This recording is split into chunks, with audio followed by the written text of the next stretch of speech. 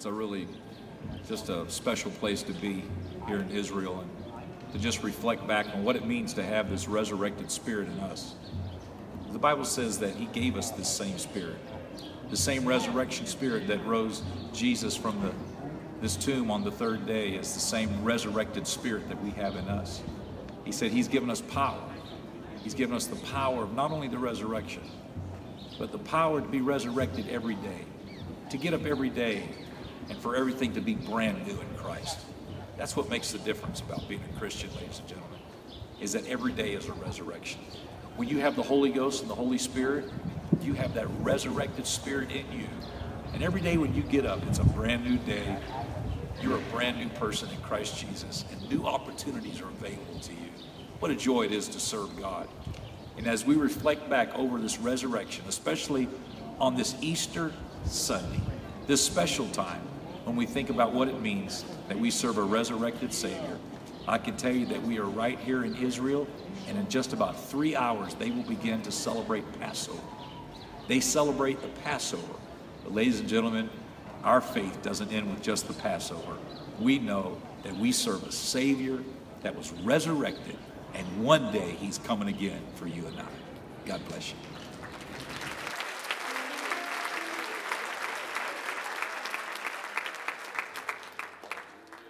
What a beautiful congregation of people. We are so delighted that you are here with us today on this beautiful Resurrection Day when we celebrate our Lord and Savior's resurrection. How many of you know the Lord is still putting that resurrection spirit in each and every one of us? Amen. Romans 1:8 says, the spirit of him that raised up Christ from the dead dwell in you. He that raised up Christ from the dead will quicken your mortal bodies by his spirit that dwelleth in you. Amen. What a joy it is to be in the house of the Lord today. And we want to turn your attention this morning to the book of Matthew, chapter 24. I want to thank each and one of our guests and friends and members and just what a great weekend we have already had. Had a great service this morning at 8:30. And then to look out and to see all of you and to know that you have chosen to share this beautiful day with us. We are honored. Most of all, we are honored to feel the presence of God. The Bible says where 2 or 3 are gathered together in his name, that there he is in the midst of them. Amen. And we feel his presence and his power here. Matthew chapter 24, we begin reading in verse 1. In the end of the Sabbath, as it began to dawn toward the first day of the week, came Mary Magdalene and the other Mary to see the sepulchre. And behold, there was a great earthquake. For the angel of the Lord descended from heaven and came and rolled back the stone from the door and sat upon it. Now, you know, it's easy to read past that really quick, but that's awesome that the angel sat upon the stone. That was such a boundary and a barrier. The angel just sat on it.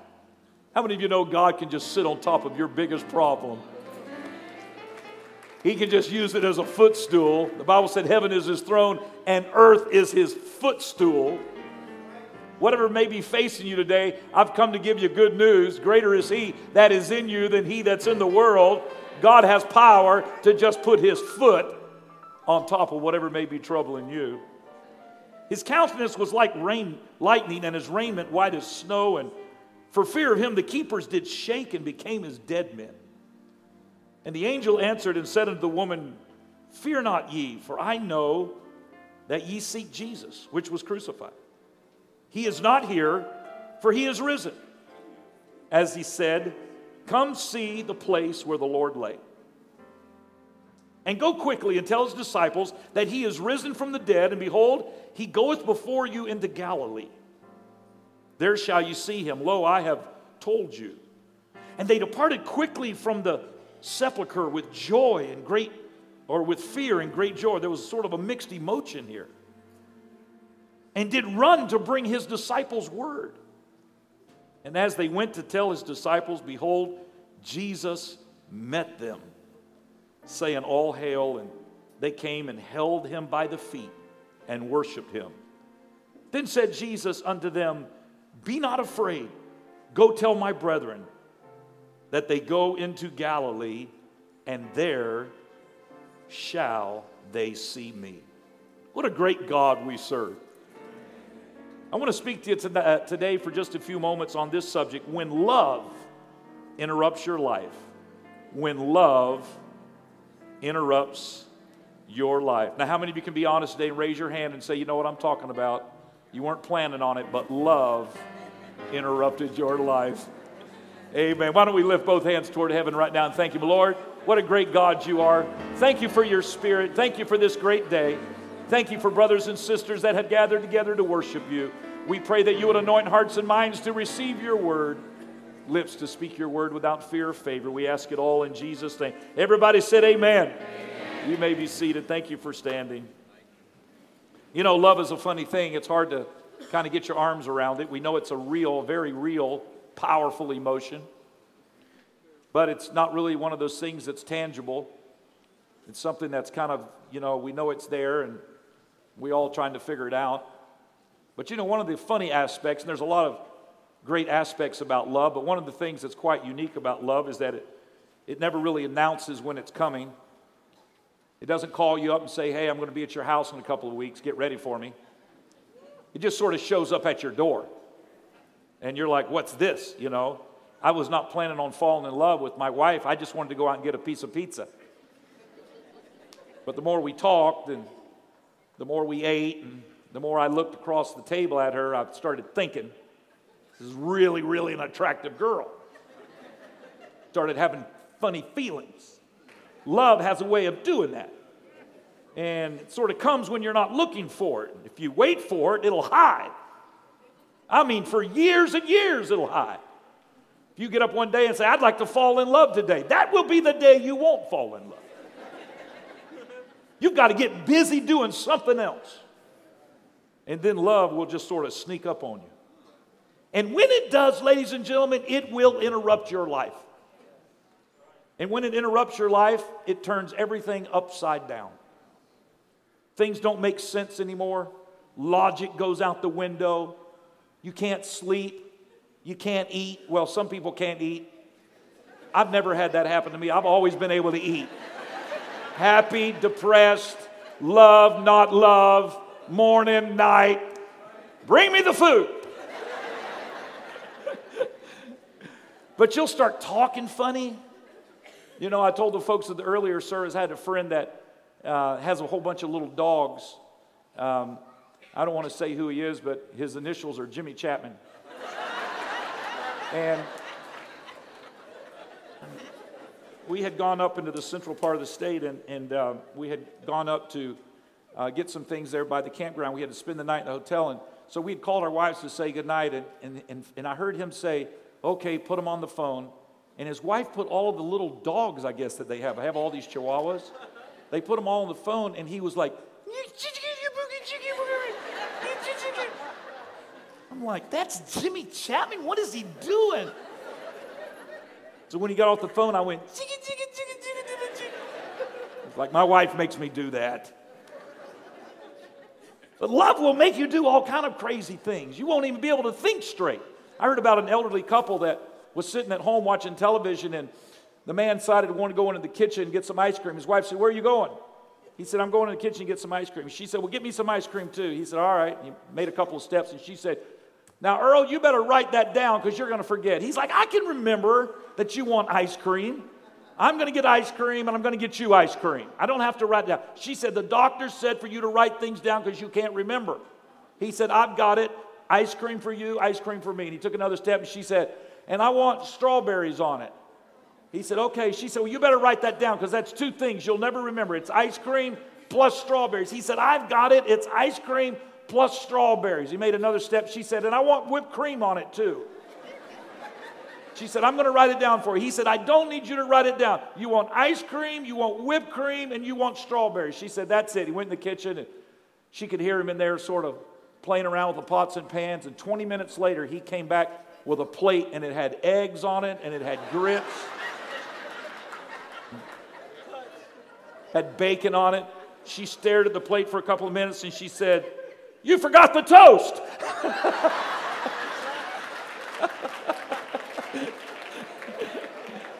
She had forgotten too. Love makes you do all kinds of crazy things, doesn't it? You know, I think that it's very important to understand that when we read this story of the resurrection of Jesus, we have to understand that all of these events that were taking place because of love. There was not a lot of things that were making sense on this particular day, this first day of the week when Mary Magdalene came to the tomb and they had buried Jesus in it. And Mark, the Gospel Mark, says that they were come to anoint the body with spices, as was their custom. They loved him so much, they were still trying to care for him, even though he was in a tomb and there was a big rock in the front of it, or was. Now, there's a couple of things that come to our mind as we read this passage. Number one is they loved Jesus enough that they stuck around even after he had died and been buried because they knew what tomb he was in. Now, a lot of people had scattered. Even some of these disciples had scattered. People had run. But we know that at least Mary Magdalene, who all four Gospels has Mary Magdalene at the tomb. We know that at least Mary Magdalene stuck around long enough that she knew what tomb that they had put Jesus in. The second thing that we know is that their love for him did not make a lot of sense because I don't know how they thought they were going to anoint the body with spices if there was a rock, a huge boulder that had been put in front of the cave where they had buried Jesus, and there had been a seal put on it, and there were Roman guards. How was she going to come with her little box of spices and ointment and anoint the body to preserve it from decaying and so forth as they would do? It didn't make any sense. But yet she made her way there, even though he had passed, even though perhaps all of her hopes and dreams had been dashed, she still made her way to the tomb.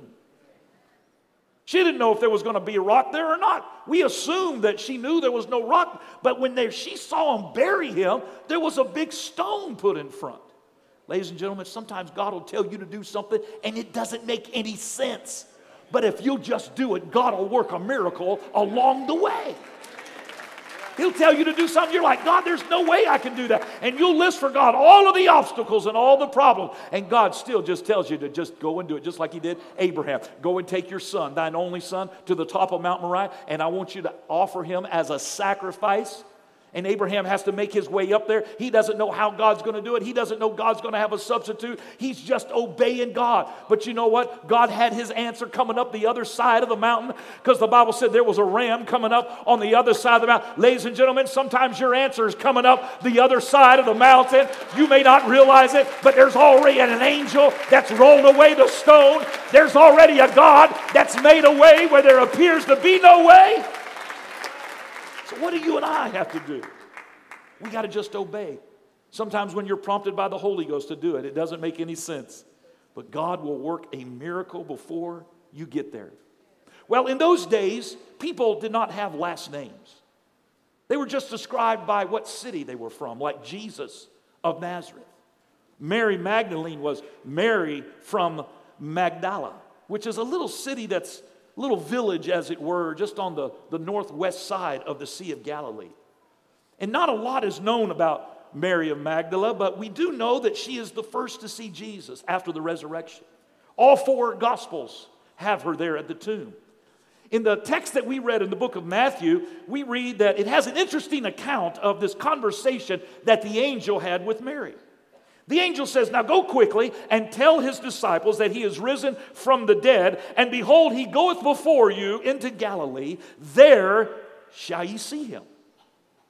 And they were off. I mean, they had their purpose. They had their mission. They had been given their assignment. They were on their way. They had to tell the other disciples. And the Bible says they departed quickly from the sepulcher, from the tomb, with fear and great joy. I mean, they were excited, but yet they were fearful. And they were running to bring the disciples word. And verse 9 says this, and this just sort of jumped out at me this week. Look at what verse 9 says. And as they went to tell his disciples. Everybody say this with me this morning. Along the way. They were going to tell the disciples. But as they were doing what they had been assigned and told to do, the Bible says, behold, Jesus met them. He just sort of interrupted what they were on their way to do. Now, if he's interrupting them, then surely he's got some news. There's something that's changed. There's been a change of plans. There's a new direction. He's not going to meet them in Galilee. Maybe it's somewhere in Jerusalem now. What's this new message? Because he doesn't delegate this to an angel. This is coming from Jesus himself. Jesus met them and he said, all hail. And they came and held him by the feet and worshiped him. Then look at what verse 10 says. Then says Jesus unto them, be not afraid. Go tell my brethren that they go into Galilee, and there shall they see me. Now that sounds like the message that they had already received. Why did Jesus interrupt their path, their journey? To tell them almost exactly what the angel had already told them. Ladies and gentlemen, the only reason that Jesus interrupted them was because he loved them so much. I know the angels already told you to go to Galilee. I know the angels already told you I'm going to appear in Galilee.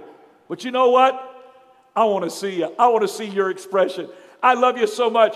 I want to see what you think whenever you see me and know that I'm not in that tomb anymore. And it was his love for them that interrupted their journey. Ladies and gentlemen, you may not understand it, but God loves you so much, he will interrupt your life. It may not be profound. It may be something very small, but you just get in your car and you're headed to work, and you may be thinking about the goodness of the Lord, and you feel his presence just fill that car where you're at and just let you know, I've got your back today. I'm going to be with you. You're not by yourself. That's how much he loves us. This is what love does. It just sort of comes out of nowhere. My wife, she gets so upset with me because I will just blurt out to the kids something that I'm not supposed to tell them. And we'll make plans, to go somewhere, a theme park or amusement park or, Disney World. They like Disney World. I personally don't, but I go because I love them. And she'll say, next week, Thursday, Friday, blah, blah, blah, we're going to go and we'll surprise the kids. And I'm like, that sounds great.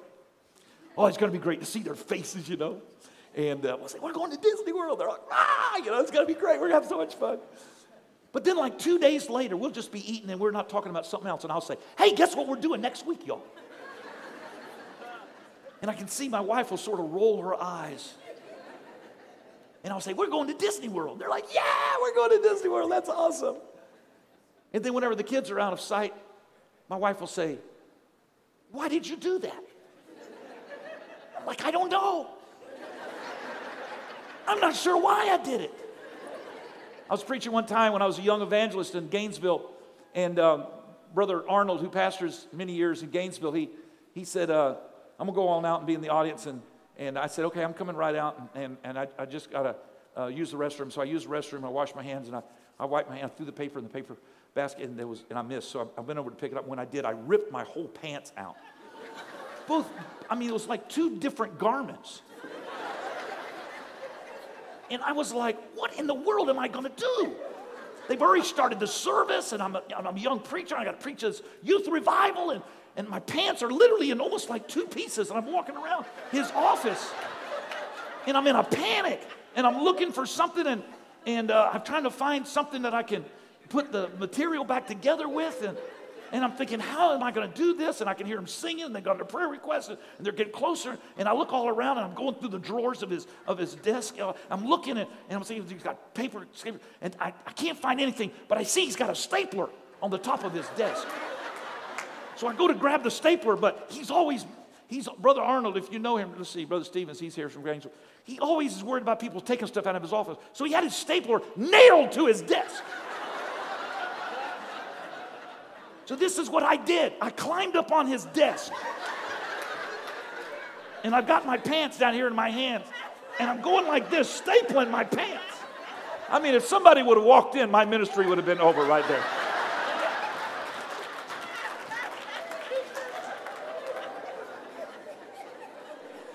And I did a horrible job, and I'm stapling all of it. And I get up and I'm like, okay, whatever you, just don't say anything to the congregation. Don't say anything to the congregation. Nobody will ever know. And I'm walking down the aisle and they're like, Brother Myers is coming right now. And I'm trying to walk. And staplers are digging into my legs.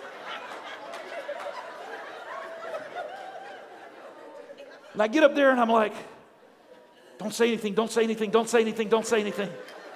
And the very first thing out of my mouth, if you're wondering why I'm walking funny, I just ripped the whole seat of my pants out. And when I did, Brother Arnold was in the audience and he yells out, we can't get a decent evangelist in Gainesville.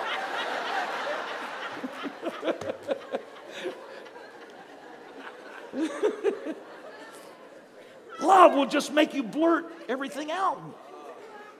I said to my wife, I don't know why I tell the kids. I guess I just love them and I can't hold it. I just want to tell them.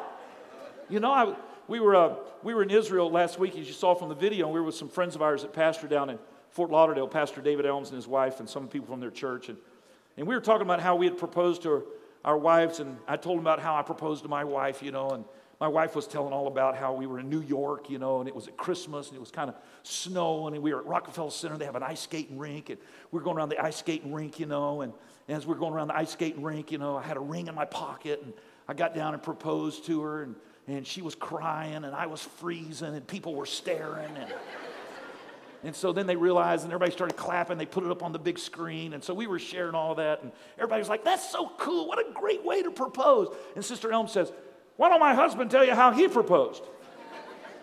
And he sort of rolls his eyes, and she goes, well, I'll tell you. She said, we're walking across the street in a busy city, and he stops and gets down on one knee with cars backed up stopping on a big highway, and he proposes in the middle of traffic. I said, you got to be kidding me. She said, no, he's down on one knee and cars are and they're honking, and he says, will you marry me? She said, we were either going to get married or get killed because we were going to be run over. So I said to Brother Elms, I said, what were you thinking? He said, we were headed to a nice restaurant. I had it all planned. I'd already talked to the waiter. Everything was going to be great. But he said, as we were walking across the street, I couldn't wait till we got to the restaurant. I just sort of blurted it out right there. And I got down the street in the middle and said, will you marry me? You know why? Because love is crazy. Love will make you do crazy things. And let me tell you something. The love that God has for you and me, sometimes things won't make sense. You'll say, God could never love me because I've done too many things. He loves you in spite of your mistakes. He loves you in spite of all your sin.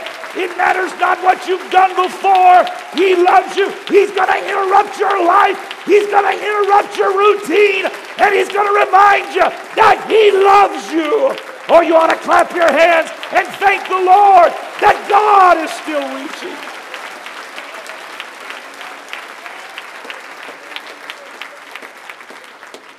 Jesus had so much love for his followers that he just kept interrupting their life with his appearance. Two men are on the road to Emmaus, and Jesus interrupts their conversation, walks with them, and they're talking about the resurrection of Jesus. He doesn't reveal who he is. He just walks with him. He just loves. You know, God has a sense of humor. If you don't believe that, just look at some of the people sitting on the road next to you. Just look up.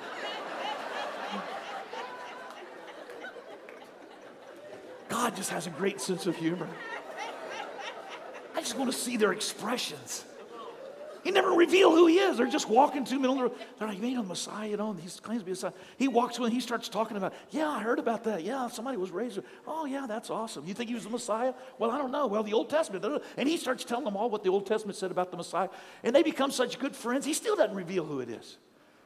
They invite him to come in to eat. He comes in to eat, and as they're getting ready to break bread, boom, he opens their eyes, and they're like, oh, that's the Messiah. And phew, he's gone just like that. That's how God works. He'll just come up alongside of you and walk with you for a little bit, and you won't even know it's him. There's times that God has been at work in your life, and you didn't even know it was him. You thought it was just happenstance, but God doesn't do anything by chance. He just interrupted your life because he loves you. Here I am. Doesn't always reveal it. When you look at this, there were two men on the road to Emmaus. He interrupted. The disciples are gathered in a room to eat, and he appears unto them. Thomas is not there, so he appears again because he wants Thomas to feel the nail prints in his hand and the side where the spear was thrust. The disciples are fishing on the Sea of Galilee. Jesus appears to them on the coastline and says, throw your nets on the other side. That's the way our God works, ladies and gentlemen. You can think you've got life going in a certain direction and you've got everything planned, and the love of God will just interrupt your life. We don't always know that it's the love of God. We think maybe it's something else, that change in your job. Maybe you thought it was the economy. Maybe you just thought it was a layoff or some restructuring being done in the corporation. You didn't realize that it was the love of God that was interrupting your life and letting you know that He can take care of you in the good times and in the bad times. Maybe He just interrupted your life because He loves you so much He wants you to trust in Him. Maybe it was a change in your health and you thought, well, I can't believe I got this or I've got that, or maybe I didn't eat right, or maybe it's something in my family, and why? And could it just be that the love of God interrupted your life? And maybe you got a problem so He can show you that He can solve it. If you never had a problem, you'd never know that He's the problem solver. And maybe something is going on in your life right now and you don't know why you're going through it. I've come to tell you today, it's possible that the Lord of light has interrupted your life and wants you to know that He's on your side. He's got your back. He's going to bring you through. And whatever you're facing, hallelujah, God's going to make a way where there seems to be no way. Maybe it's a change in your family. Maybe it's a change of relationships. It's the love of God that's interrupting your life. You know, Paul, he thought he was something special in the Scripture. He was getting permission to have Christians executed, thinking that this was what he was supposed to be doing. He was a Jew and a Pharisee, and he thought this whole Christianity was a bunch of heresy. He was on the road to Damascus. He had to go up there and get Roman authority because only the Romans could give authority for someone to be crucified or for someone to be executed. And he was on the road to Damascus where there was a leadership of Roman soldiers and hierarchy. And Acts chapter 9 says that as he was on the road, he was on his journey, he had his entourage around him, and they were making their way to Damascus. He's riding up high on horse. They'd already had what they considered to be the success of the stoning of Stephen, one of the young preachers out of that Christian church in Jerusalem. And now he was so emboldened by that, there's going to even be more. And he's making his way. He's educated. He's wealthy. He's a person of prestige. He has great authority. And he's making his way down the road to Damascus. And he's got his entourage around him. And boom! His life is interrupted. Woo! Hallelujah! We'll tell you why God interrupted his life. The Bible said in Acts chapter 9 that he shined as a bright light, knocked him off his high horse. Well, I'm going to tell you, God will do that sometime. You riding up high in the saddle, God can knock you off the high horse. You can get one report from the doctor. You can get a pink slip at work. You don't even realize it. Every good gift cometh down from the Father of lights. You say, well, must have been the Lord saved him because he was trying to protect the church. God could have protected the church in other ways. He could have put a shield of protection over all of those apostles and disciples so that every time somebody threw a rock at one of them, it just bounced off them and came back and hit them. They told us in Israel, you know, they got this Iron Dome in Israel, missile defense system. Somebody launches a missile at them, it just bounces off the Iron Dome, as it were, and goes out and lands in the water around in a field where there's no people. Well, they told us when we were there recently, they have upgraded their missile defense system. The Iron Dome now has a technique so that when a missile comes into their airspace, not only can they deflect it, but they have designed where the missile, they can take control of the missile and send it back to the spot that it was launched. And it comes in and goes, bing, and it just now doesn't go off and fall in the ocean. It heads back to who sent it and drops it right on top of them. You say, well, that's a pretty severe missile defense system. Well, I'm going to tell you something. They would not have found out how to do it except God didn't have it before them. You say, God's got that? Oh, yes, He does. Somebody will come against you and it'll not only bounce off you, it'll go right back and hit them where they are. Somebody may be giving you a hard time at work because you're a Christian. I'm going to tell you what's happening. God's going to send that missile right back to them. And before long, you're going to find out they need God. They've got a heart that's hungry for God. God's going to save them. God's going to make them a believer. That's what He did for Saul. Saul was launching missiles at the Christian church. And the Lord just had one of them bounce off and come right back and hit him on the road to Damascus. A bright light shined. Fell off of his horse. Saul, Saul, why persecutest thou me? It's hard for thee to kick against the pricks. You're trying to live a life fighting the church of the living God. You got an uphill battle. Woo! He said, well, he lost his sight. He did. He lost his natural vision for 3 days. But I'm going to tell you what, when he got his natural vision back, he also had spiritual vision. Oh, hallelujah. Sometimes the love of God interrupts our life, and it's not pleasant. Ladies and gentlemen, when the smoke clears, you're going to see things a lot clearer. Because it's the love of God that interrupted the life of Saul. It wasn't just for the protection of that new Christian church in Jerusalem. It was because he loved Saul. And ladies and gentlemen, he loves you. You think, oh, well, Pastor, I've done so much. I've made so many mistakes. There's just no way God could ever love me. We talk ourselves out of the love of God by saying that we have done too much, that God would never love us. I'm going to tell you what, folks. God loves the unlovable. Has there been anybody except me that sat on a bench at a mall and waited for your wife to shop and watch people walk by and try to figure out how those two ever got together? Has anybody else ever done that, or am I just crazy? Have you ever seen two people together and the girl is real good looking and the guy is really ugly? I wonder, how did she love? That's not a face that a mother could love. How could she love him? I always tell people, when people see my wife and I together, they always think, he must have money. That's the only...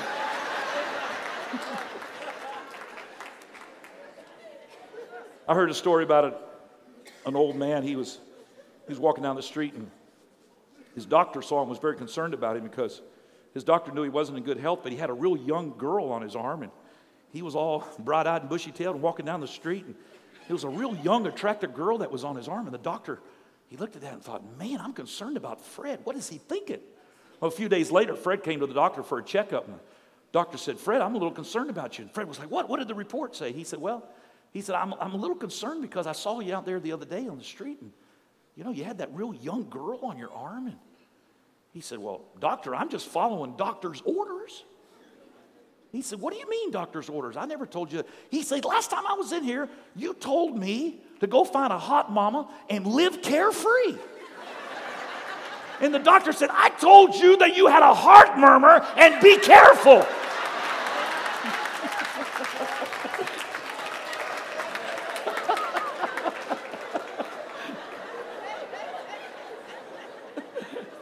It's funny how we'll hear things the way we want to hear them.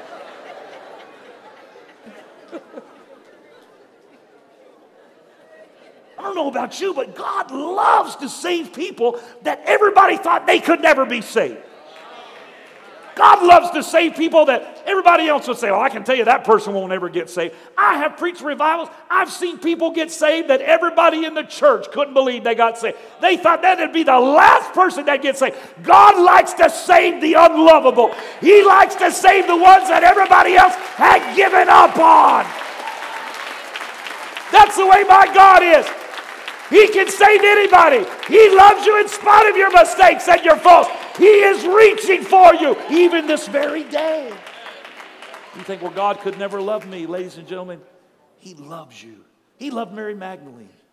And little that we know about Mary Magdalene, we find in Luke chapter 8, we read the Lord delivered her from 7 demons. I don't know if those demons were spiritual or physical or emotional, but just suffice it all to say that Mary Magdalene had a great need when she met the Lord, and the Lord touched her life. And His love for her was not based on her past. It was based on the future. There's an old saying, I think it's good. When the devil tries to remind you of your past, you remind him of his future. That's the way Jesus works, my friend. He interrupted a funeral service in the city of Nain, which was a city close by Magdala and Capernaum. And He stopped a funeral procession. He reached down the box where that boy lay that had just died, the only son of a widow lady. He stopped all of it, all the mourners, all the heartache.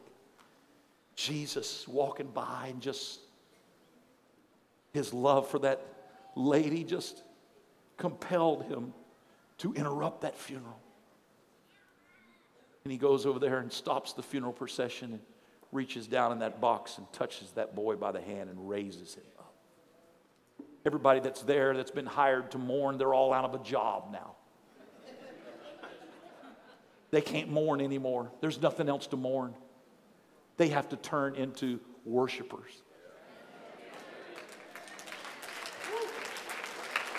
Have you ever met people, they just want to be miserable? They don't try to make me laugh, don't try to make me happy. I've been working on being miserable, and I plan on being miserable all my life. I paid good money to have this nervous breakdown. I've worked hard for it. I'm going to have it. And the Lord just interrupts your life with His love. You've got your whole life planned. You plan on being miserable the rest of your life, but God has jumped up in the middle of it and said, I've got joy. I'm going to turn your mourning into dancing. I'm going to turn your joy into gladness. You don't have to live your life being depressed, being despondent, being discouraged, feeling like there's no way out. I've come to tell you today about a God that wants to interrupt your life and let you know He's got joy, He's got hope, He's got a destiny for your life. It's not over yet. I feel His presence interrupting this service today. It's not over yet. It's not over yet. God's got something special for you. Peter denied the Lord and was ashamed of his actions, but the love of the Lord interrupted his fishing trip. He said, why don't you throw your nets over on the other side? Now, there's only two sides to a boat. They're professional fishermen. They've been throwing their nets on either side all night long. But there was something about just obeying what the Lord told them to do. Throw your nets on the other side. And so they did it. Even though it didn't make any sense, they did it. And when they did, my friend, let me tell you something. The Bible said the net was so full of fish, they thought their nets were going to break. They had to get out of the boat and drag the net up to the shore. It was on that northern side of the Sea of Galilee where there's these hot springs and the water's rocky and there's a lot of fish that like to come in that area. What a great God we serve. He not only knows what's on the land, He knows what's under the sea. He knows what's in the sky. He knows what you're facing, and He knows what you don't know you're facing. He knows the visible and the invisible. Come on, He's telling somebody, throw your nets on the other side today. Now, I know that these guys probably didn't even have the right intention in having this fishing trip because they were professional fishermen and Peter was discouraged and Peter said, I go a-fishing, and it was almost like they were going back to their past. But even in the midst of that, Jesus interrupted their fishing trip. You thought, I just don't feel like I can serve God. I've made too many mistakes. And you know what? God just comes right up in the middle of your life and interrupts you right in the middle of your party, right in the middle of your pity party. Come on, Peter, I know you denied me 3 times. I was there, but I still love you. I love you enough to interrupt your disappointing fishing trip. And the Bible said when they pulled him up on the shore. Now, these guys were professional fishermen. They made their living from fish. There were so many fish. One gospel, I'm so glad they did. One gospel says how many fish they caught. 153. 153 fish they caught. Somebody stood there and counted them. 1, 2, 153 fish. I always thought it was just a lot of fish. But we were in Israel. Our guide said to us, you know, every number has a corresponding letter in the Hebrew language. No, we didn't know that, but thanks for telling us. He said, you know what 153 means? And we were like, what? He said, 153 means I am God. He doesn't do anything by accident. Even the number of fish that they caught was Jesus telling them, there wasn't one day that you traveled with me that was wasted. There wasn't one place that we went where we prayed for the multitude and fed them that was wasted. There wasn't one moment. Your hope in Jesus Christ is not a wasted trip. I've come to tell somebody today, there's not been one prayer meeting that you've had that's wasted. There's not been one service that you've gone to that was a wasted trip. There wasn't never one time you obeyed the Word of God that it was wasted. Everything you've done, it's going to pay back great dividends. You can stand to your feet. I'm coming to a close, but here's what the Lord wants us to know. We all know we have heaven to look forward to. We all know if we serve the Lord that we have a heaven to gain and a hell to shun. Let me tell you something I feel in the Holy Ghost today. I feel like the Lord is also wanting to communicate this to us. He also wants to bless you right now, in this life. He can open up the windows of heaven. He can fill your nets. He can fill your cup so that it overrunneth. Yes, we're going to see him in Galilee. Yes, one day we're going to see him in heaven. What about right now? Because I say to you that every time God's touched you in the midnight hour when your child was sick and you didn't know what to do and the fever kept climbing, so you gathered your small family together and you prayed. The fever started to come down. I'm going to tell you one more time, God has appeared to his believers and reminded you that his love is not exhausted. He still loves you. He's still reaching for you. You were supposed to be in a car accident. You don't know how it happened. You heard a screech of tires, you looked, and somehow the car just went around you. The missionary down in Haiti told us they were in a bad part of Haiti, and he said there were 4 people with guns all around them, and they opened up fire on their vehicle. They had people in their car that were not even believers, and they said, we could hear the bullets ripping through the metal of the car. And he said, we just drove out of there as quick as we could. We thought maybe there were 100 bullets. But he said, when we got back to the campground, we got out and looked. And he said, we couldn't even find a scratch. We couldn't find a dent. There was no evidence of even a bullet penetrating. You don't even realize it. God has protected you. His love has interrupted your life. So many times invisible even to you and I. There's times when we're in service and our service is interrupted with the message in tongues and interpretation. There's times when you're at home and you're just thinking about the Lord and you can feel his presence come into your room. Ladies and gentlemen, that's the God that we serve. His love just keeps interrupting our life. So the question for all of us today, just like for Mary Magdalene, when he interrupted their journey, what are we going to do? Mary Magdalene and the other Mary stopped and worshiped him. Yes, you can go on about your day. But I think it'd be great today for you to have the same response that Mary Magdalene had. I think I'm going to just pause for a moment and worship God. Would you lift your hands and your voices right now all over this building? Lord, I recognize many times you've interrupted my life. I thought I had it all together, Lord. I thought I knew what I was doing. But your love kept reaching. Your love kept reaching.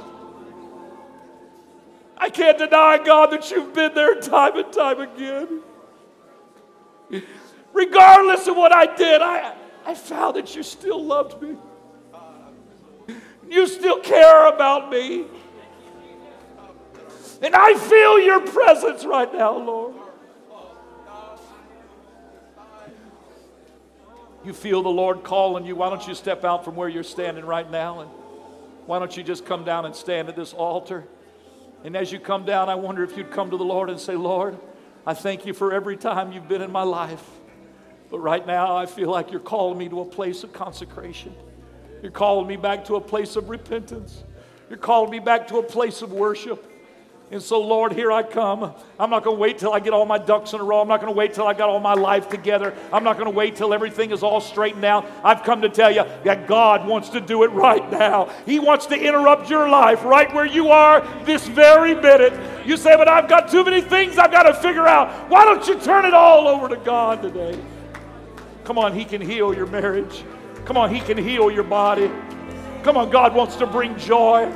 You say, I don't believe it can happen. If you just trust God, God will work a miracle in your life today.